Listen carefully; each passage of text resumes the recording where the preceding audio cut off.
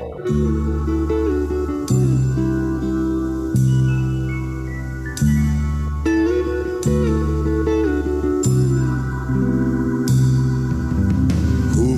by my suitcase, trying to find a warm place to spend the night.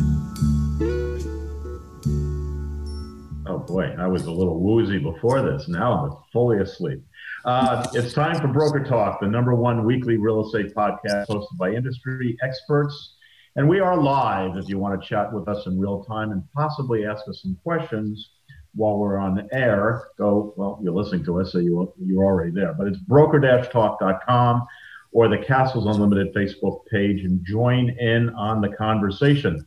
Once again, we're broadcasting from the top of the Castles Unlimited Space Needle in Boston, Massachusetts. How you doing today, Larry? I'm doing pretty good, Jim. We've got an exciting show today. Food, shelter, and clothing. Those are the essentials for everyone. Shelter is number 2 on that hit parade. Real estate is important. Real estate is a process, whether you're buying or selling. You know, if you work with a professional, it makes sense that things go better. You're probably going to get the house at a better price and get it done in a better way. But you know what? You can be an idiot and do it all by yourself, make some mistakes and get through. The house will be sold and maybe there'll be no problems. But today, our show is going to be talking about people, agents, lending officers, lawyers. There's other people involved. There's an inspector. There's appraisers. Variety of people are looking at the purchase and the sale of a house from a variety of different disciplines and importance. So we have 2 people that I know and work with. Nancy Blue Eyes is a real estate attorney, highly accomplished in many, many ways, as is Joseph Smith, who is the partner or the vice president at Guaranteed Rate. Is that what you are, Joe? So I'm a vice president, definitely not a partner. There's thousands of us at the company, but actually one of the top producers in the country. Well, I always call myself the vice president of Thursday because it's Thursday now. Senior vice president of Thursday, to be accurate. Right.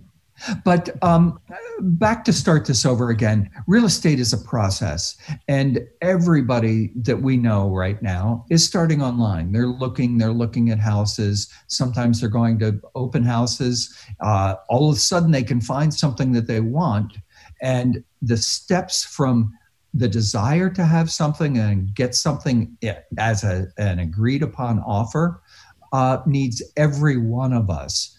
Let's talk a little bit about, well, first of all, you got to have a pre-approval. So let's start with you, Joe. Pre-approval, pre-qualification. That's words that get thrown around. What are they? Sure. So I always encourage people to get pre-approved as early as possible. The difference between a pre-approval and a pre-qualification is we do more vetting on a pre-approval. We run a credit report. We generally would get documentation like income documentation, asset documentation, tax returns if they're self-employed. And actually in the COVID world, like self-employed borrowers are a lot harder to get loans for. So if someone says they're self-employed, we definitely want to start early in that process to make sure that they are going to be approvable. A pre-qualification is just kind of like someone throws out some numbers and says, my salary is $100,000 a year. Here's what I'm looking for. And I come back and say, based on that, you're probably going to be qualified for a loan of X. There's not really much that goes into it. So that's why I always encourage people to do a really thorough pre-approval. I like to collect as much documentation as possible just so we vet it and there's no surprises in the end. Oftentimes, when someone puts an offer in, a listing agent will call me and say, hey, we're considering this offer, and you've done a pre-approval. How much work have you done on this? Have you vetted their income, their credit report, things like that? And so that whenever we can say affirmatively, yes, we've done all those things, then it often helps the process go a lot smoother. Wow, I have to ask my question that I ask of all mortgage brokers. Do you have anything creative for self-employed out there? So, like the good old days. Yeah. Liar loans. Before the pandemic hit, there were lots of really creative things that you could do. A lot of lenders back in 2008 when the financial markets froze up, things got really tight. And then things started getting looser and looser with more and more creative things that were affordable or available to self-employed people. But then the pandemic hit, and a lot of those more creative things kind of went away. And a lot of those lenders actually stopped lending altogether. The past couple of weeks, some of those lenders have come back a little bit.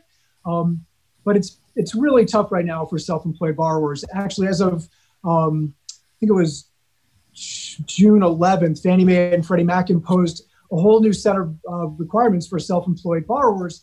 And even jumbo lenders jumped on board with those requirements. So now for a self-employed person, you have to get 2 years of tax returns. You have to get a profit and loss statement for 2020. And you have to get 2 months, June, like right now we're in August, so you'd have to get June and July bank statements.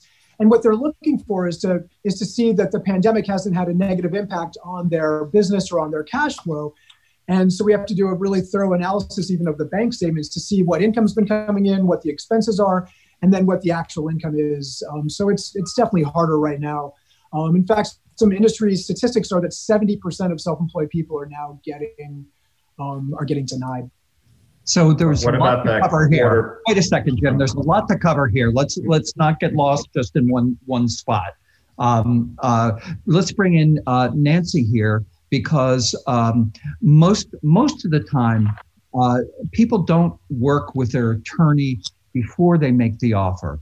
But Nancy, you mentioned to me not too long ago that some things that should be in the offer that aren't normally in the actual first offer.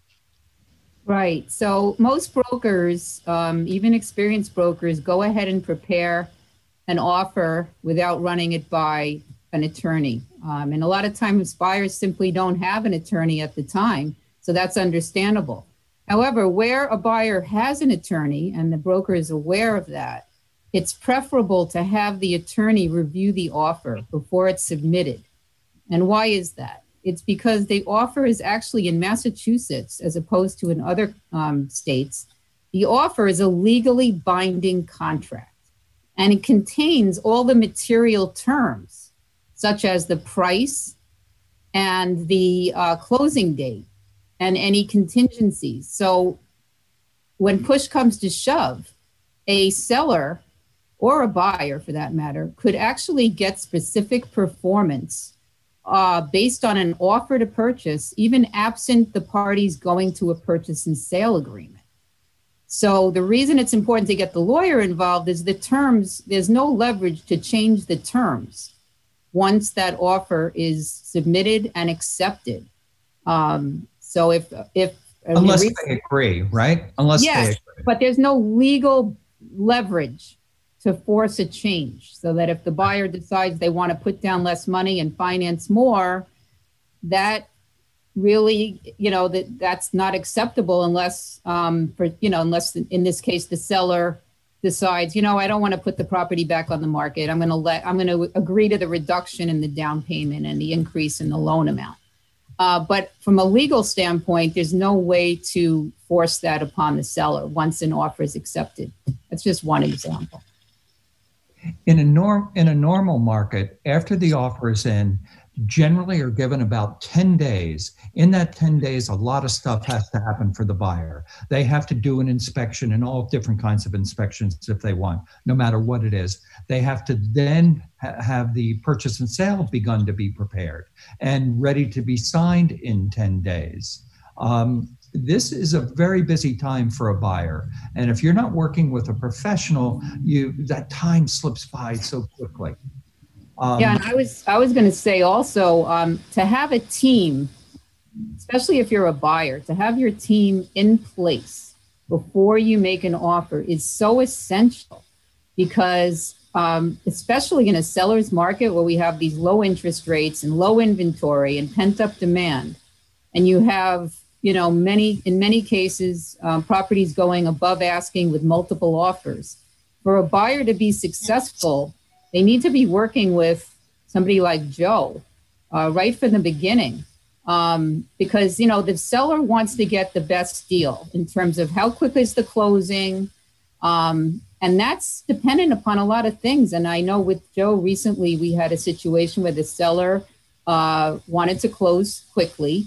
And I asked Joe, look, how feasible is this date?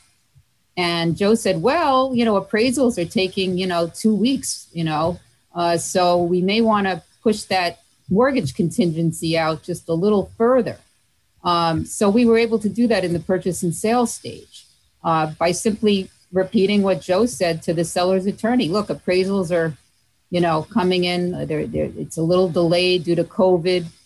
So realistically, let's shoot for, this date for the contingency to expire. So again, it's so important to get the lender involved early because if an offer is submitted with unrealistic dates, it's an accident waiting to happen. And then you have to scurry and try to justify changes. And then there's discontent on the part of the seller and they think you're playing games and that you submitted an offer just to get it accepted, but it was really unrealistic. So, to really be on the up and up, it's important to get all of us, a broker, an attorney, and a lender, really in place, ideally before the buyer makes an offer. Jim? Yeah. So there was a quarter point increase on interest rates across the board a couple of weeks ago, I heard. Joe, what was that about? Yeah, so actually it was a really unexpected thing that the Federal Home Finance Authority on refinances imposed a 0.5 point on the points increase to all refinances across the board for Fannie Mae and Freddie Mac loans, which constitute the majority of loans. Totally unexpected, and some lenders imposed that immediately. Some actually did it in stages. Interestingly, last night, they rescinded that, and now they're going to impose it in a couple months. It was a really quick thing, but yeah, it took a lot of people by surprise. And fortunately, they decided to hold off for a little bit. Yeah, after the election, let me guess. Right, exactly. Yeah. Some of the stuff is so completely transparent.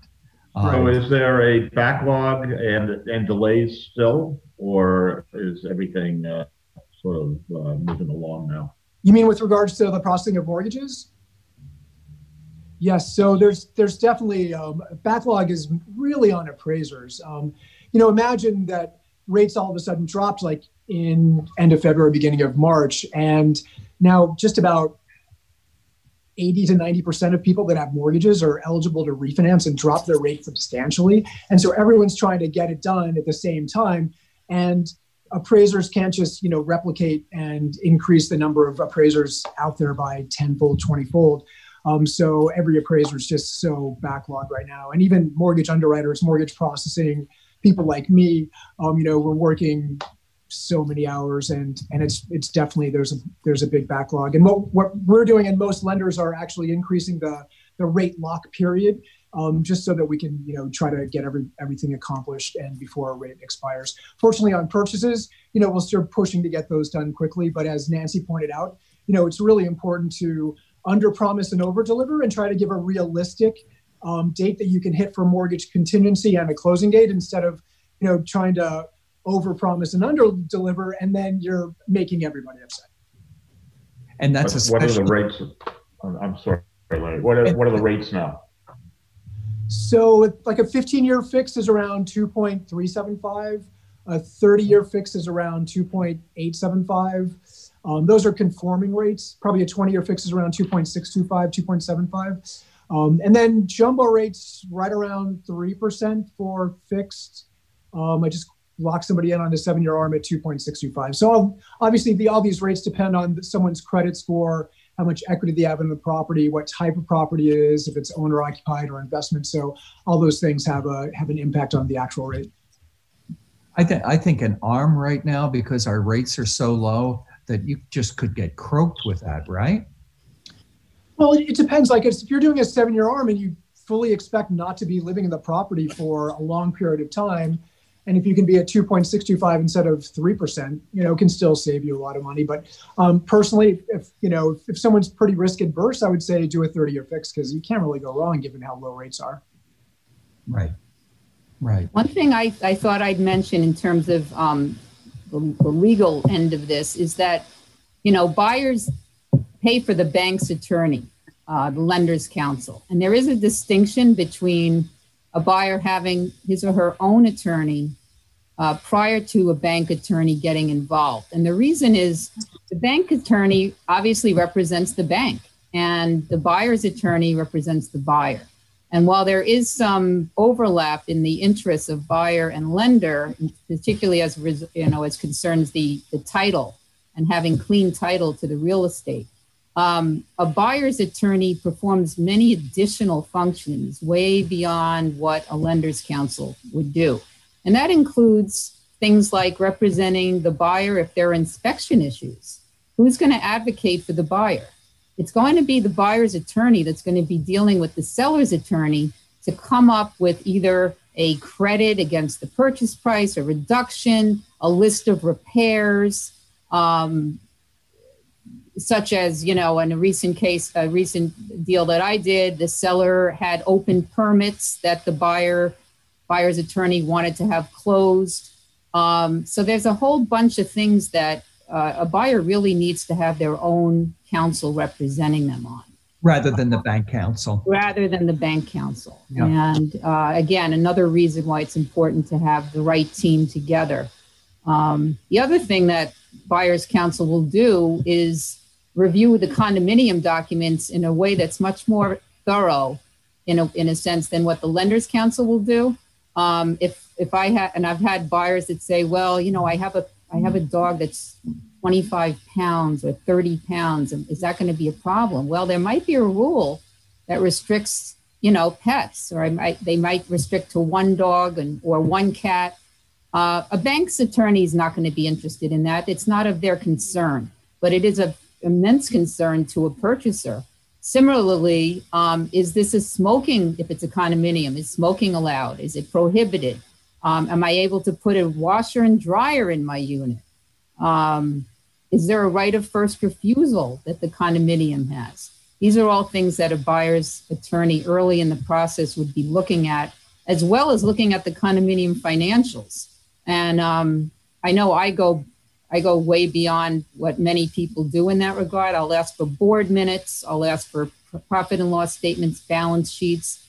I'll interview even the property manager. And sometimes I end up knowing more than the listing agent about what the finances are and if there are special assessments. So that's something that's, of course, of immense concern to a buyer. If there's a special assessment coming down the road and it's in the minutes, if you're not looking at the minutes or talking to the property manager, guess what? You may get hit with a big price tag shortly after you get title to the property and move in. A surprise bill will appear in the mail. Here's your assessment. So again, these are things that buyer's counsel can alert the buyer to, and usually review of condominium documents and financials are contingencies to the offer to purchase, and they're there for a reason. The reasons I just mentioned. Yeah. Pay some bills here. Yeah, we have two sponsors today. Here we go with sponsor number one.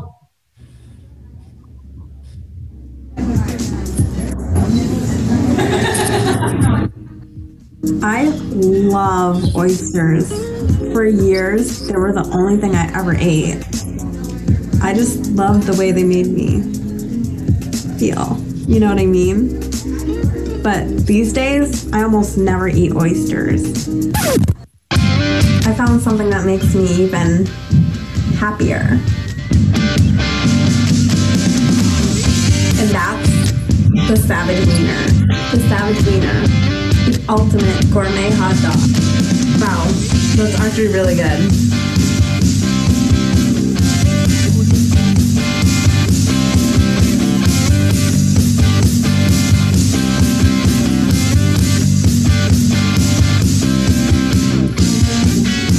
hands off my savage wiener.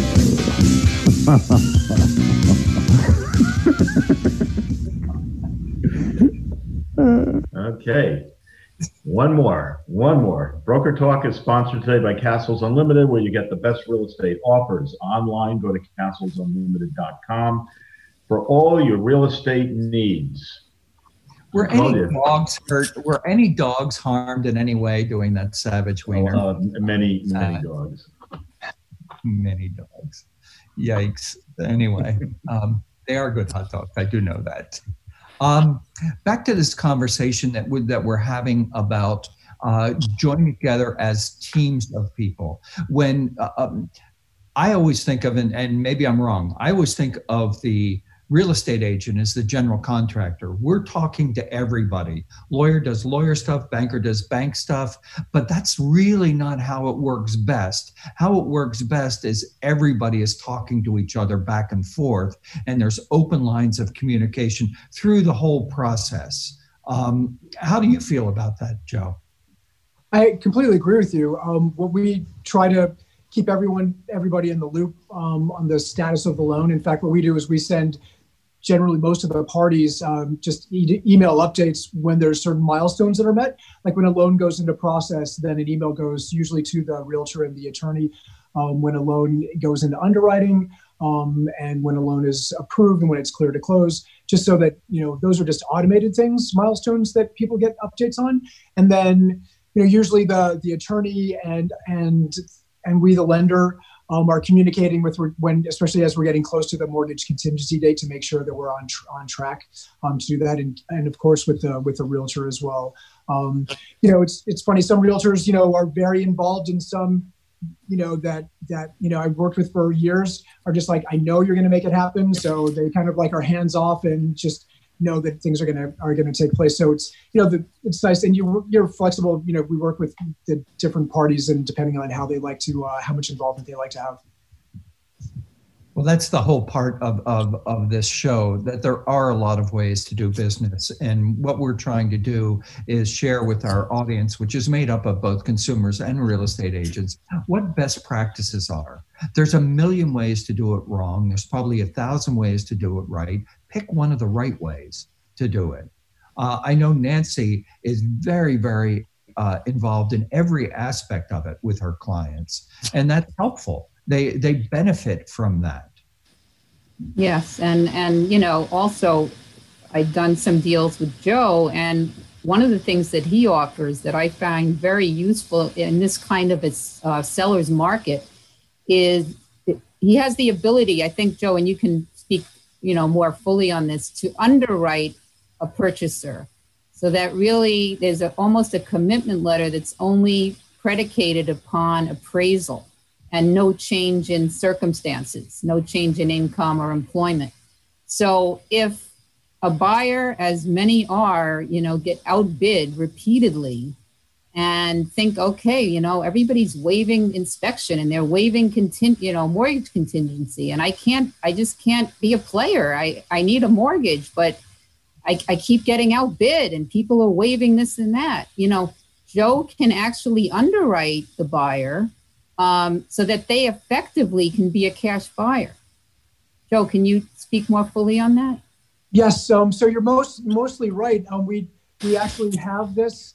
It's been put on pause just right now because of the volume of business that's coming in. Because as you can imagine, a lot of people would like to be pre-underwritten, and then those deals actually don't come together. So it's a big, it takes a lot of time for the underwriting team to do. So they put those on pause for the time being, but it's definitely going to come back. And it's definitely a helpful opportunity for buyers to be pre-underwritten so that they can compete with cash offers. The tough thing that's out of our control when that happens is, will the property appraise? So that's usually where, an attorney like you come in and say, look, we're approved, but we might still have an appraisal contingency. And, being mindful of, things that we don't have control over. And that's where, it's critical to have a really good attorney on your side, making sure that you're still covered. Right. That's a very good point. And again, that would have to be in the offer. If you're waiving the mortgage contingency, but you want an appraisal contingency, guess what? You can't add that later. No seller is going to go for that. So Yeah. it needs to be in the offer. On the appraisal part, I think the agent is going to be a great asset in there because we're out there pricing properties every day.